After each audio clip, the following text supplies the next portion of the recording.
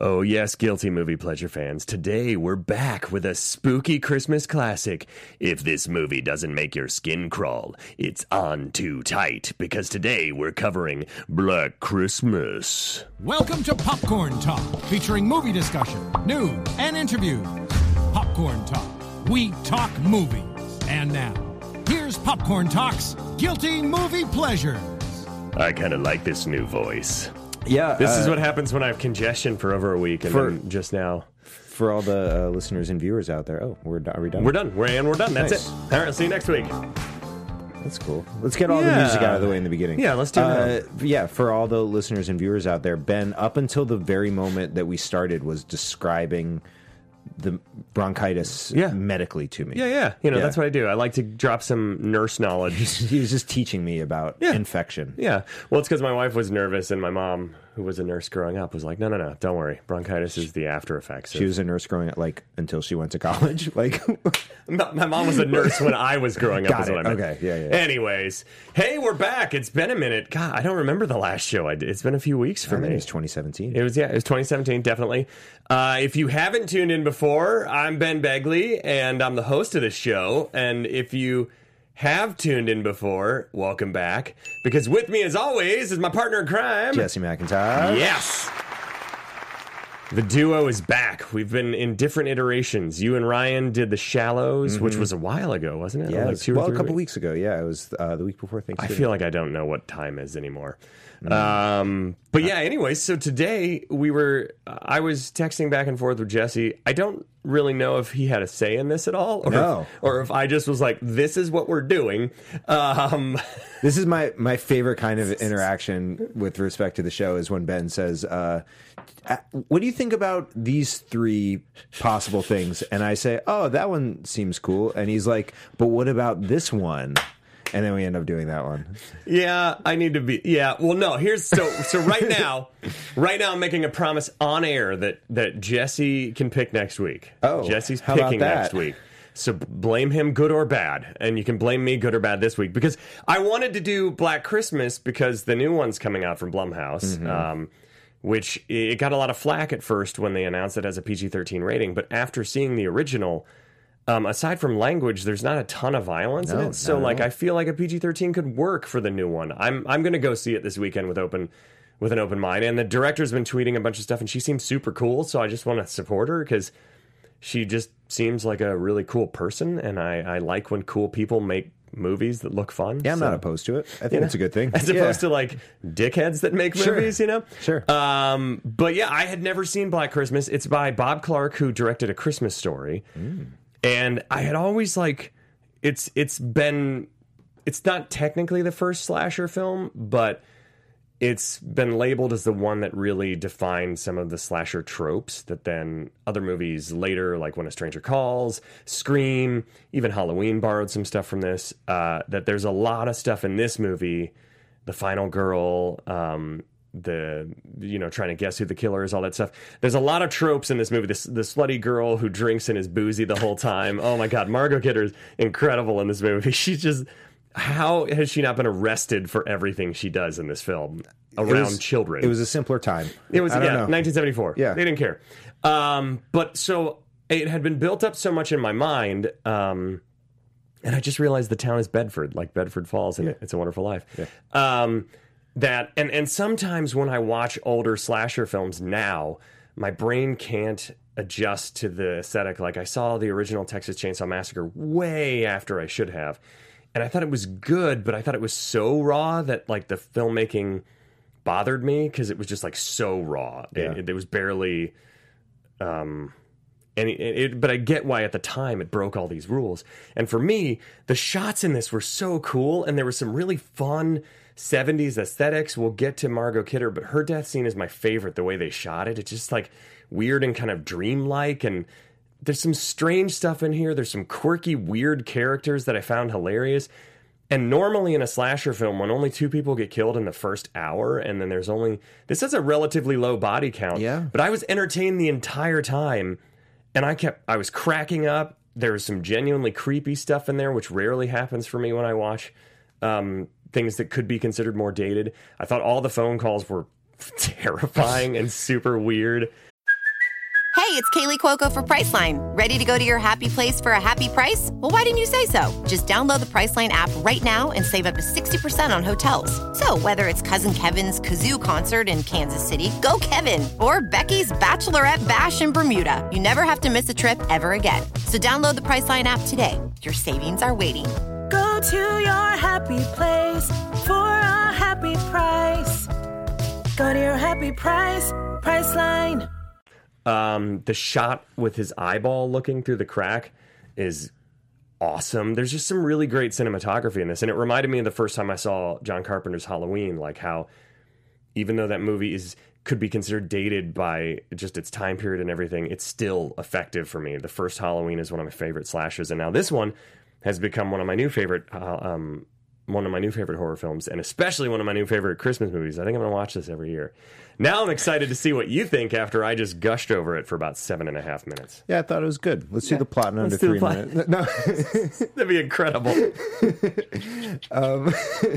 Yeah, I really enjoyed it. I, like you, have a hard time sort of like readjusting to older films without the context of like having seen everything that was influenced by those films.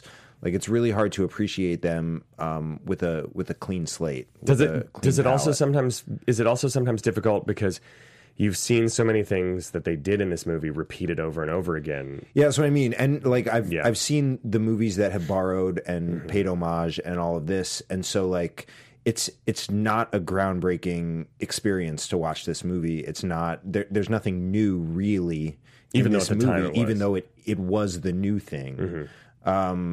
But yeah, I think that I think the way they told the story was really well done. Yeah, right.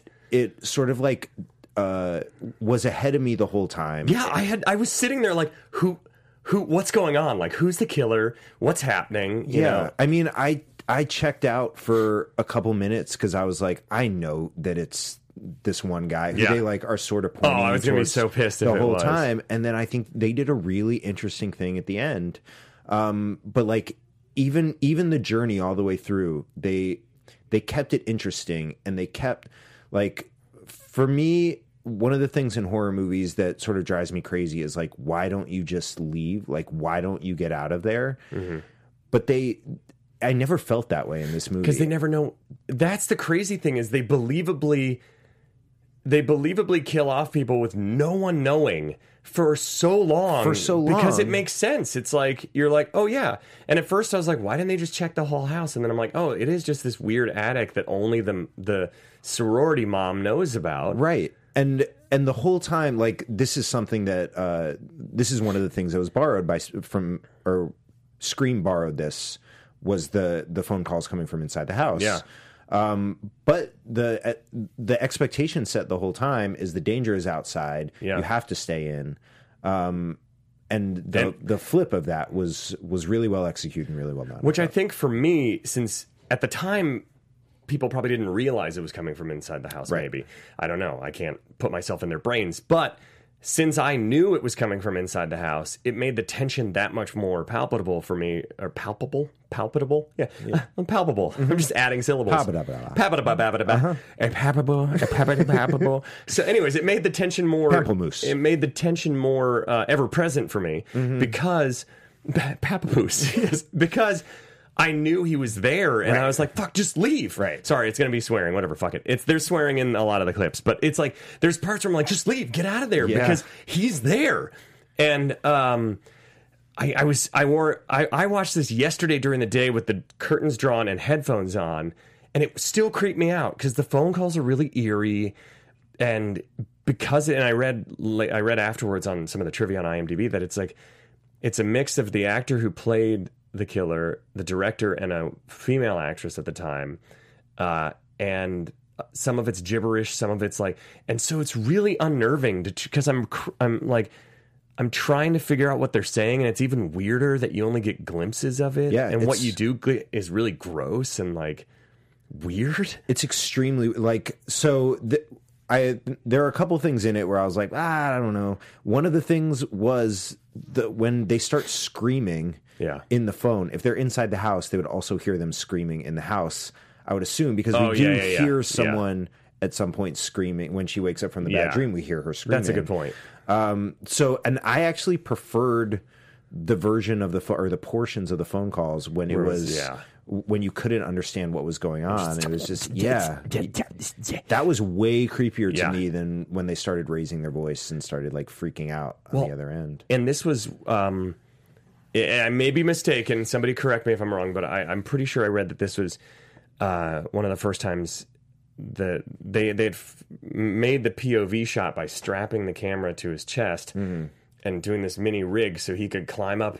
All those shots are really tense and creepy. When he's going through that attic, first of all, it's like, why is there all this shit in the attic? This attic is horrifying. Like, there's a creepy ass like old horse for like a toddler in there. It's just like for all the toddlers in the sorority house. Yeah.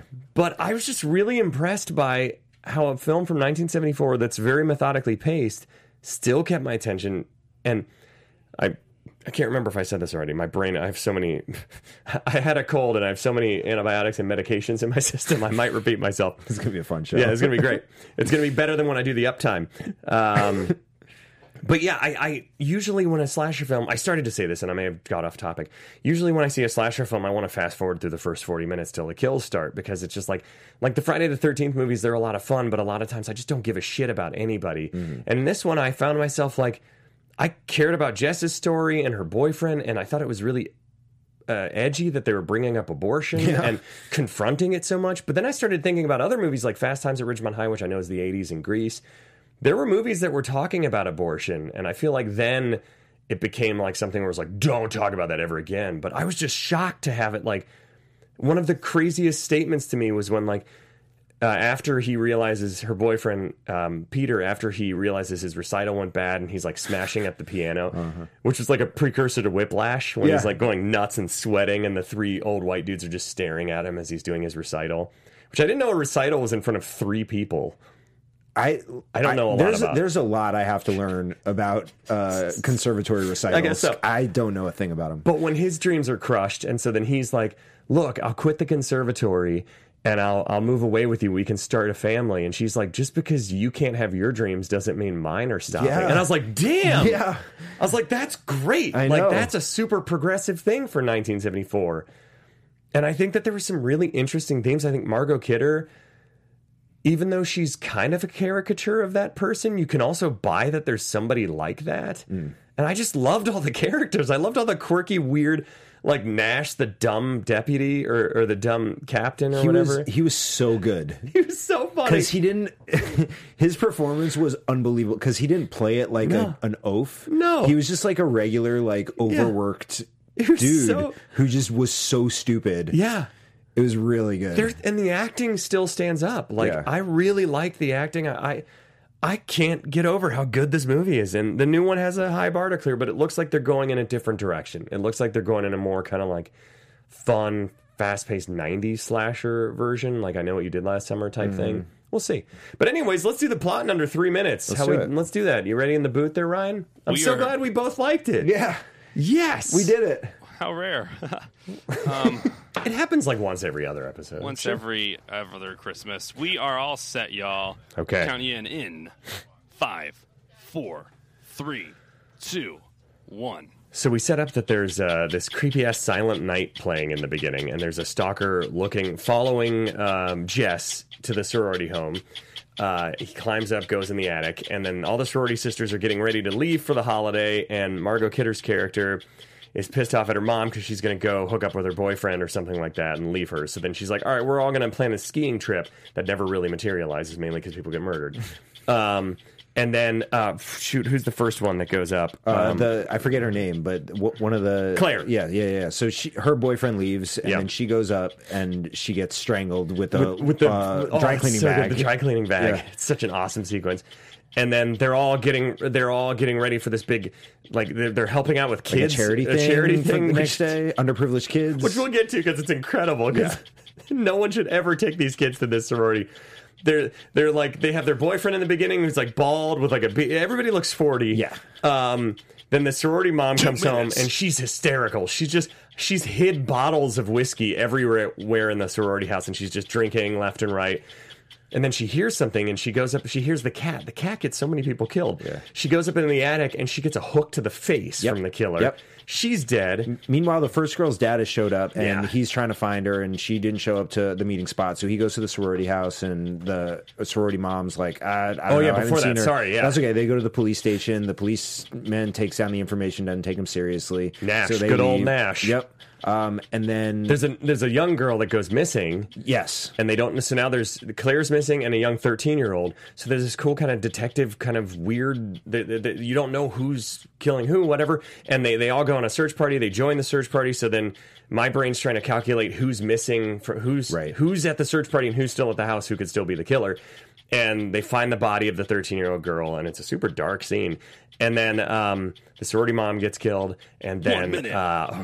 and then Jess comes back, and she Peter goes tells, nuts on his piano. right? And Oh, she no, tells Peter's- him about she's the pregnant baby, first. and then he's like, "Well, we should keep it." And she's like, "No, I'm going to have an abortion. I didn't even want to tell you." And then he has a terrible recital. He goes nuts on the piano. He comes back and proposes to her. Yeah. and she's like, "No, not interested." Yeah. and then he leaves, And he gets real weird. and then the drunk girl is upstairs having a nightmare. Yeah. So she goes up and she calms her down, and then Because she thought someone was in the room. Yes. And then it turns out somebody was in the room. Yeah. By the way, we're going to spoil the ending pretty soon. So if you haven't seen this, stop listening And then- for the next so she 30 gets seconds. killed, and then by her- a unicorn statue. Yeah. Awesome sequence. and then her friend goes up and she gets there.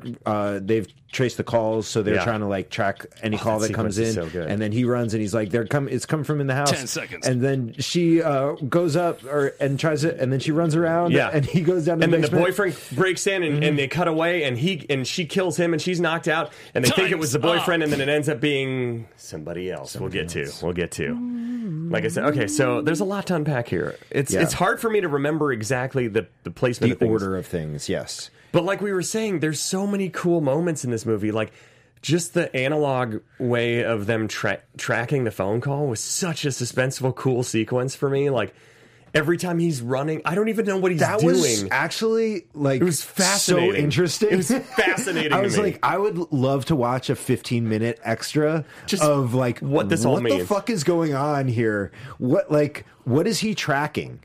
yeah, because he's going and he's looking at like all the he's at the telephone company and he's looking at every active call, but I don't know how he's like tracing which call's which, and then he plugs into it and then he hears the voice and realizes it's Yeah. but I have no idea how he's doing it. But every character, even if we don't learn a lot about them, they have a distinct point of view and a distinct way of speaking and carrying themselves. Like each person, so often in horror films, it just feels like cardboard cutouts of people. Sure. This feels like real people that are plucked and planted in this story. Even like the random farmer that comes in later to the police station that shot the cop in the ass. That's such a funny sequence because he's just like, well, the police officer was trespassing on my property. He got an ass full of buckshot, and it's just like every character feels like they live in this small town. Yeah, And- he came in, if I'm not mistaken, he came in holding his gun to the police station That he shot a It's cop like, with. None of the other officers that responded to the scene were like, "Hey, man, Yeah. we're gonna bring you in. You're gonna have to leave your gun. You can't carry that." Because it's into not the like police he's station." harmless. He shot a cop in the ass. He's already used it. Yeah.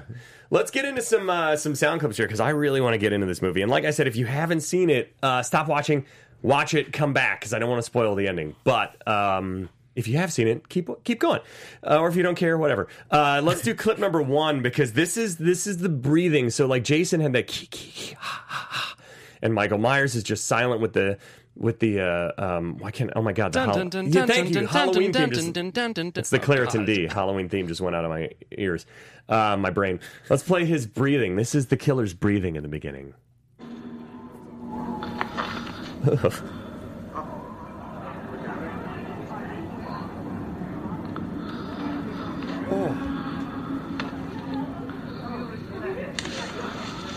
Yeah. Yeah. I have a friend who back in when we had sleepovers back in the day, he would breathe like that when he slept, and all of us were like, "Dude, you breathe creepy when you sleep," and he'd be like, "No, I don't." And so one time we recorded him, I swear it sounded just like this.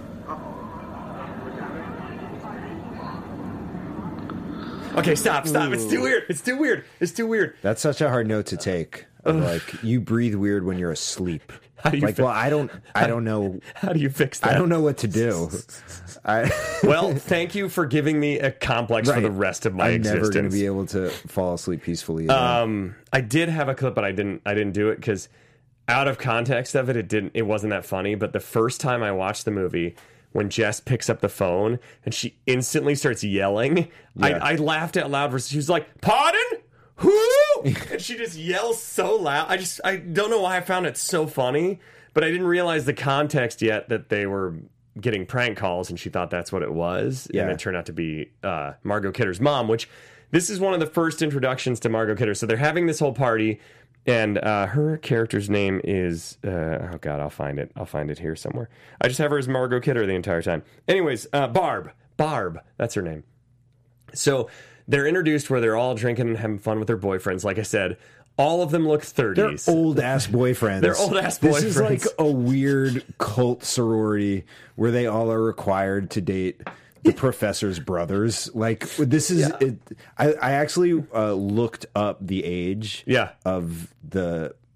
Peter, the boyfriend. Oh, he looks super old. He was 38 when this movie came out, and the Chris looks old too, and he has that super sweet like giant furry jacket like Dolomite. I'm like, what is going on? But that's the thing. There's all these weird details that seem so quirky and fun, and I can tell that the director of A Christmas Story did this because there's some ridiculous little nudges. Mm-hmm. Now, the casting of 38-year-olds to be dating college kids... That was tough. That's tough. Yeah. But the coat, I can take that. Like, no wonder he's ready to get married, man. He's been in college for 20 years. Exactly. I even wrote, are they all 49? I don't know why specifically I thought 49 was funny. They're not quite 50. So, Margot's on the phone, Barb's on the phone with her mom, and you can... The best thing is this line is hysterical, but it happens in the background of Chris and Claire saying goodbye to each other. Clip number 2. You're a real gold-plated whore, Mother. See you next week. Okay. It's almost like a tucked away afterthought, but it's one of the funniest. She's saying this to her mom. Yeah, and You're it has a real gold-plated whore. You know that mother. Legitimately no impact. See you next week.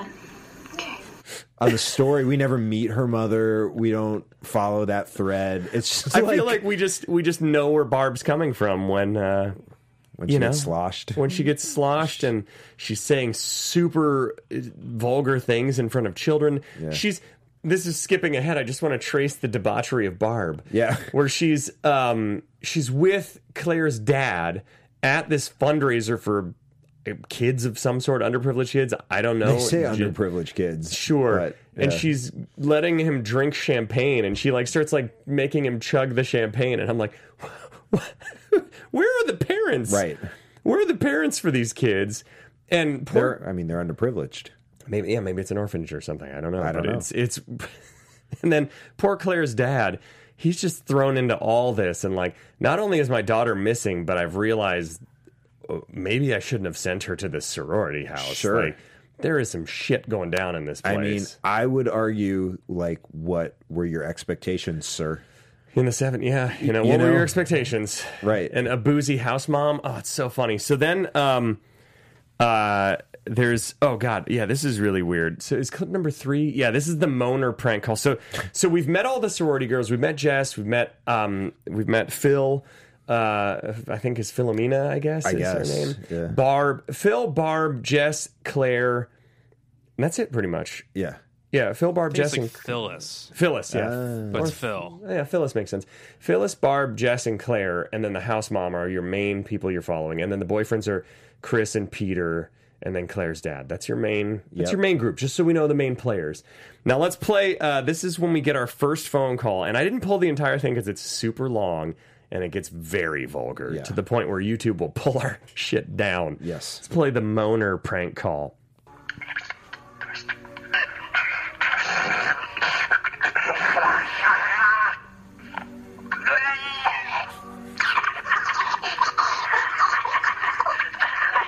He's expanded his act.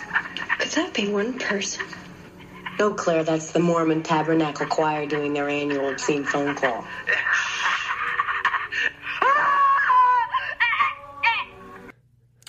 It's so weird. And then he does like this whole thing where he's like,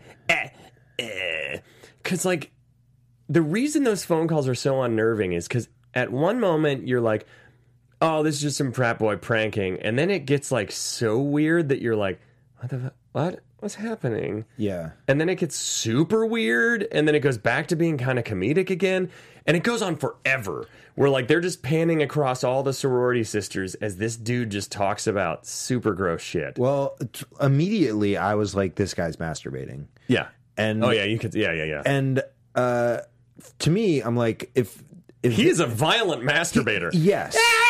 Right. Well, then he like transitions. That's his O face. He was watching Deep Dish Orgy.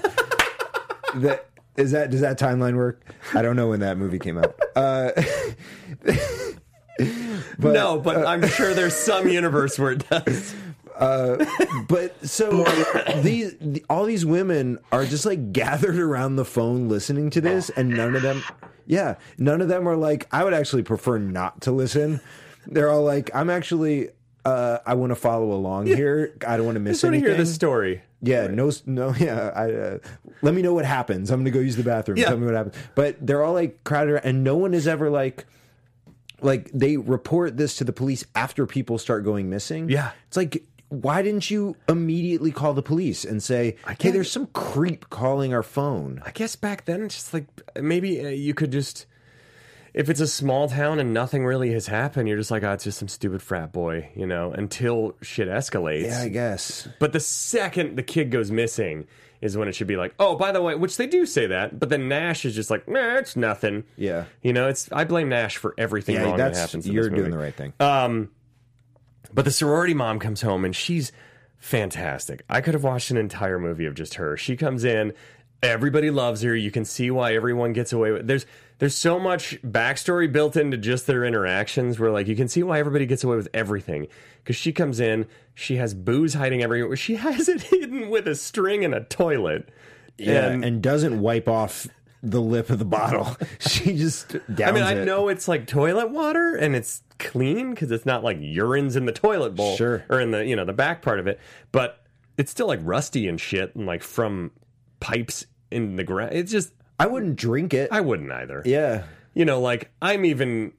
they hide guns back there in like The Godfather, and I'm like, you should probably Purell that first before you whack that guy. There are germs everywhere. There are gems everywhere. Look at this. We're going through all kinds of Google searches right now. Are we Googling germs in the in the toilet tank? So and then she not only does she get it from the toilet, she then uses the toilet booze to swish and spit after brushing her teeth. Yeah, I thought that was strange. That she loves booze, but then was willing to waste a certain amount of booze to just mouthwash. I thought she was brushing her teeth to get rid of the booze smell, and then she's like, "No, I want to coat these gums with it. I don't want to actually drink. I just want people to think that I was drinking."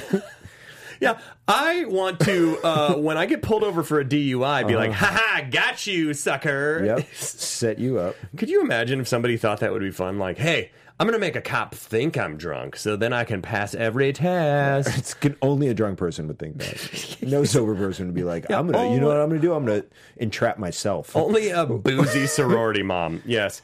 So Claire goes up, and this is a super creepy shot. It reminds me, that's where I feel like Halloween and this are similar, and you can see Halloween took influences from this, where there's like, I was searching frames for stuff to find that's creepy. Like when she pulls her clothes out and she's packing behind the dress bag, or the dry cleaning bag, you see just the silhouette of what looks like a human face, and it's super creepy.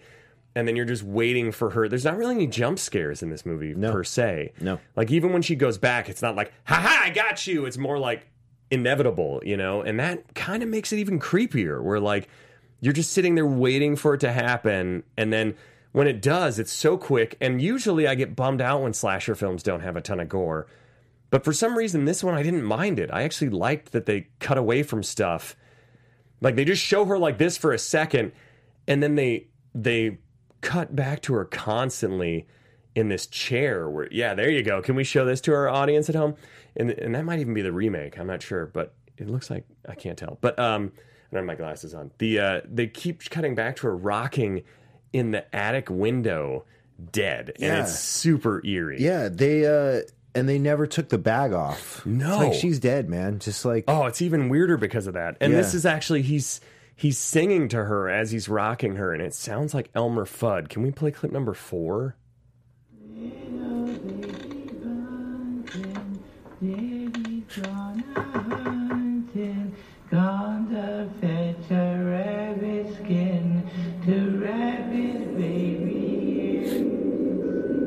If that doesn't creep you out, I don't know what does. Yeah. That's cool that he found something to do like an echo effect on his singing. Yep. Yeah. Yeah. It's cool that he found that. Yeah. And that whole time you're just, if I remember right, the camera's here and she just keeps rocking close to it and then far away, close. And it's just super, because it's his POV Right. as he's like staring at her, rocking. So now we go to the party, not party, it's the charity event for the Sure. underprivileged children, which as far as I can understand is just them sitting on a very shitty looking Santa's lap who's cussing all the time. And Barb is trying to booze up some kids for who knows what reason. Yeah. I don't know why there was booze at this event. To be honest, it's like in the middle of the day, there are college kids and underprivileged children. Yeah. It's like, who is this booze for? And the dude is so pissed because he's like, you're taking my girlfriend away from me, because I guess he's been looking forward to something they were going to do. And so he's like, you bitch, blah, blah, blah. And can we play clip number 5? Because this is their interaction. After that, mind you, a child is on his lap this entire time, thinking they're talking to Santa. Isn't Santa naughty? Ho, ho, ho, fuck. Doesn't even make sense. The best thing is these poor kids, they're so underprivileged that they don't even react. No. They're just used to this. Yeah. That's what they would expect Santa to say. Every- If he had just said ho ho ho Merry Christmas, he would have been like, "You're not Santa." Every Santa I've ever met says, ho, ho, fuck. Oh, fuck. Like what? I bet the dad in Gremlins, you remember that story? Where the dad is on top of the roof in Gremlins and he falls in and he gets stuck. I'll bet before, I think he breaks his neck, but I'll bet when he started to fall, his reaction was, Ho, ho, fuck. rewatch Gremlins, it's super dark. Okay. So then this whole sequence is ridiculous, but I love it. Then Barb's having the kid chug champagne, and Claire's dad is there just trying to find his daughter. Jess tells her boyfriend she's pregnant and she wants an abortion. He's immediately like, you can't do that. Yeah. You don't have a choice. And like we talked about in the beginning, there's this really kind of interesting, very frank discussion on it that I thought was very cool to see in a 1970s movie. Yeah, it was unexpected. Yeah, for yeah. sure. And then, and then they get another prank call, which, so you know now, knowing that what we know about horror tropes, it makes sense why this call happens with "Where'd you put the baby?" Because he just overheard them talking about this. So there's these little clues that he's in the house. And this prank call specifically, he starts trying to mess with Jess. Now, why he doesn't kill people off immediately? Maybe he likes to make them afraid. Maybe he's like Pennywise. He feeds on their fear for a little bit. Who knows? Or we just wouldn't have a movie. Right. Let's play clip number 6. I'm sorry, you have the wrong number. What your mother and I must know is, where did you put the baby, Betsy? You've got the wrong number. Where did you put egg, Billy? Look, I'm telling you, you have the wrong number. What your mother and I must know is, Oh, Yeah, I would have hung up way before she hung up. and the music's horrifying. Yeah, And just yelling. No, I'm sorry. You have the. Can I help you find the person that you're trying to reach? and I must know, Billy, No, wrong number. Who is? Does Billy have a last name? I Oh can my maybe God. redirect you. It's so weird. And I read that the composer, he actually put like forks and spoons on the strings in the piano, like silverware, so that it would reverberate and echo weird and have this kind of like wobbling sound to it. Interesting. Because all the music is super unnerving too, just like in John Carpenter's Halloween. It's just like the simplicity of these movies is what's so great. So then, yeah. So then I said this is the original piano version of the movie Whiplash when he's doing the recital. Yeah. And he's just jamming, and I think he's doing great. But what do I know about concert pianists? I mean, as much as I know, he 'cause- seems like he's, other than the fact that he looks like he's holding in a giant shit the entire time because his face is red and he's sweating profusely. Yeah. Other than that, I feel like he sounds flawless in his piano skills. Sure, but the evaluator is there, just like all shaking three. his head. Yeah, not they're even just all like, three. They're just like this. They're what I've heard SNL auditions are like, where you're lucky if you get one laugh out of. Oh man, I wouldn't know. Was he? Do you think he was going for laughs in his piano recital? He was like, I just want to laugh. Yeah. Come on. Yeah, I chose a whimsical song. Now, do you think he was in that emotional state because of the conversation he just had with Jess, and that's what screwed up his dreams? Or do you think he was going to fail no matter what? Because I personally think he was going to fail no matter what. I think, well, the way it's a combo. The way it's set up was that he hasn't slept for 3 days, right? Oh, Isn't yeah, that what he yeah. says on the phone? Yeah, but he's like, I haven't slept for 3 days. I don't need to deal with this right now. Yeah, I don't know. I think we're meant to believe that he was affected by the conversation. Yeah, I think it's that, or that he's. I think they're hinting that he's a psychopath. Maybe, yeah, which I think. He might be. He might be. Yeah, it might be. I think whether or not, well, we've already warned people about spoilers. Yeah. The fact that he turns out not to be the killer, I think very well he may have been coming there to kill her, even if he wasn't the killer. I would argue almost definitely, because he breaks into the basement to find her. Yeah, yeah. There's some weird shit. Yeah, that's not normal behavior. That's not normal behavior if you're, Okay, so now Chris goes to the police station. He's yelling, and we get introduced to Lieutenant Ken. I forget his last name, but I just like calling him Lieutenant Ken. Sure. And he's great. He's finally a police officer that listens, and there's some fun stuff with his storyline that we probably won't have time to get into because we have 8 minutes. Now let's get back to Margot Kidder, because I fucking love her stuff. So Claire's dad, mind you, his daughter's been missing for over 24 hours now. And Margot Kidder decides to lighten the mood by giving us a little zoology lesson with clip number 8, please. Excuse me.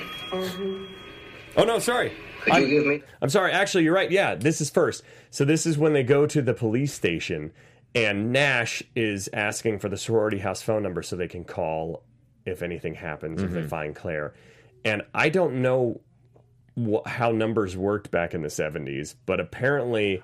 I need a phone tutorial of every single function. Because I don't get it. Clip number 7 with Nash and Barb. Could you give me the number at the sorority house? Please. Oh, and she opens a beer in the police station and is drinking. Yeah, sure. It's Fellatio 20880. What?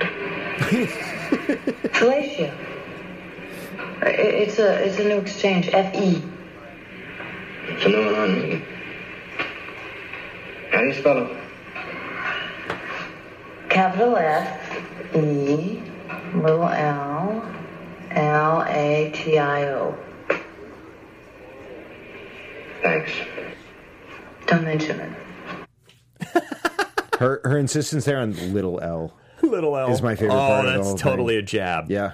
And at first I was like, oh, he's just like, screw you. But the best is later on. We're just going to play the next number 9 because this is the callback to it where Lieutenant Ken finds the number for the sorority house and the other cop is just losing his mind laughing. Yeah. And so he goes up to Nash and he asks him about it. Can we play clip number 9? What's this? Well, that's the number at the sorority house. Fellatio? Yeah, it's a new exchange. FE. New exchange? Yeah, Fellatio. One of the girls that was in this afternoon gave it to me. That's the best line ever. She gave it to you? Yeah. Nash, I don't think you could pick your nose without written instructions. The best line in that is, yeah, one of the girls that was in here earlier, she gave it to me. Yeah. She gave it to you.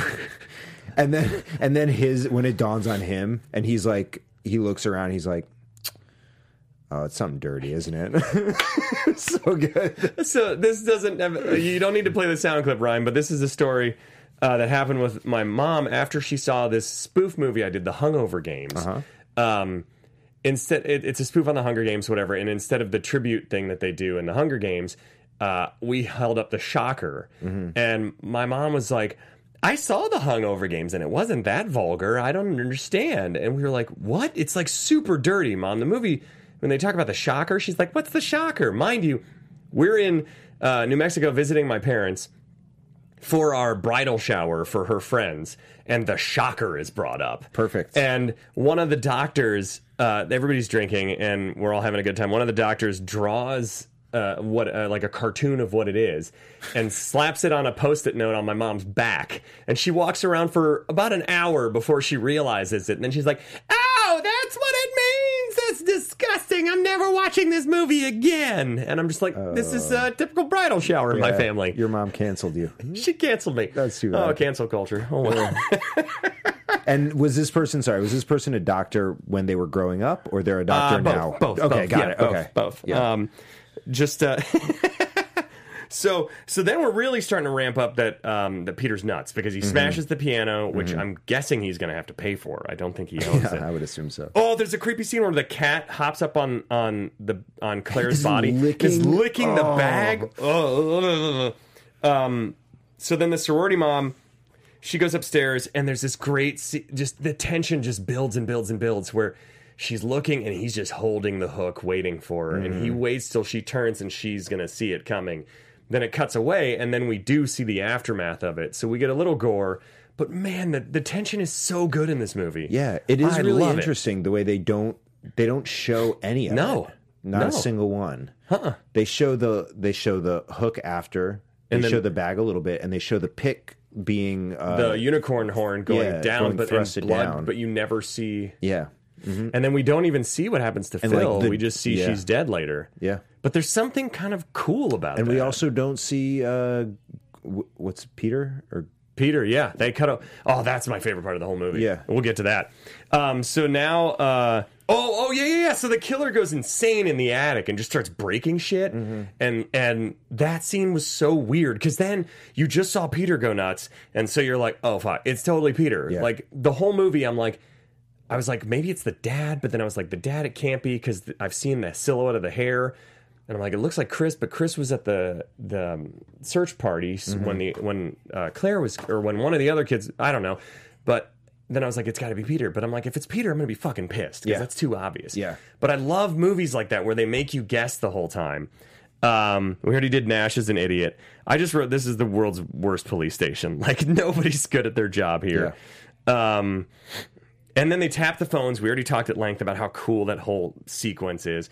And then again, they cut to the dead body rocking with now a baby doll in its arms. And it's like, this character is getting super weird. The killer goes into Margot's room, in Barb's room, and she has an asthma attack. And she's like, oh, I had a nightmare that there was a man in my room. And you're like, no, there was. Yeah. There was. Yeah. And then I think you even see the you see the shadow in the back. Yeah, that's the kind of shit that's so great. Or like when Laurie Strode in Halloween thinks she's stabbed Michael Myers, thinks he's dead, and she's just sitting there crying, and you just see in the background, out of focus, him sit up. It's like that stuff is so effective. Yeah, I love that kind of scare. So then the farmer shot the cop. We already did all that. The unicorn statue is fantastic, and it's shot in this kind of like through glass, kind of blurry. It's beautiful how. Yeah. I've never seen someone killed in a beautiful way until it's so weird to say that. Into art. Oh God, we have 1:40. Okay. So they find out that, the call is coming from inside the house. And then she goes upstairs and she finds Barb and Phil dead on the bed. And the killer is speaking. You see this awesome shot of a close up of his eyeball, which is right here if you can see it. Whatever. You got to look it up. Look up Black Christmas eyeball. And he's saying, we're going to skip screwing turtles. Who cares? And you'll just have to watch the movie to find out what screwing turtles means. And it's just a close up on his eye as he's saying this stuff as Jess has just seen two of her best friends murdered. Clip number 10. Agnes, it's me, Billy. Agnes, don't you tell what we did, Agnes.